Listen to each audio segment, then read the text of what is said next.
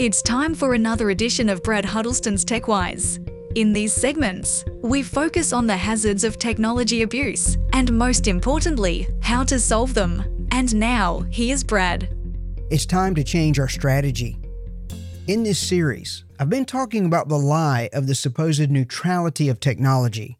And here we sit, in a sweeping wave of digital addiction worldwide. If we're going to solve this dilemma, we must have a significant change in our thinking, especially in terms of our relationship with the world. And by the world, I mean the way things are done in the secular realm. Some things are neutral, such as banking, driving cars, and going to the gym. And then there are moral issues the world does not care much about, such as pornography, getting drunk, having sex with someone you're not married to, and being an ally with the LGBTQ movement. Most of these sinful activities are promoted online, and far too many Christians are right in the middle consuming it all, whether they realize it or not.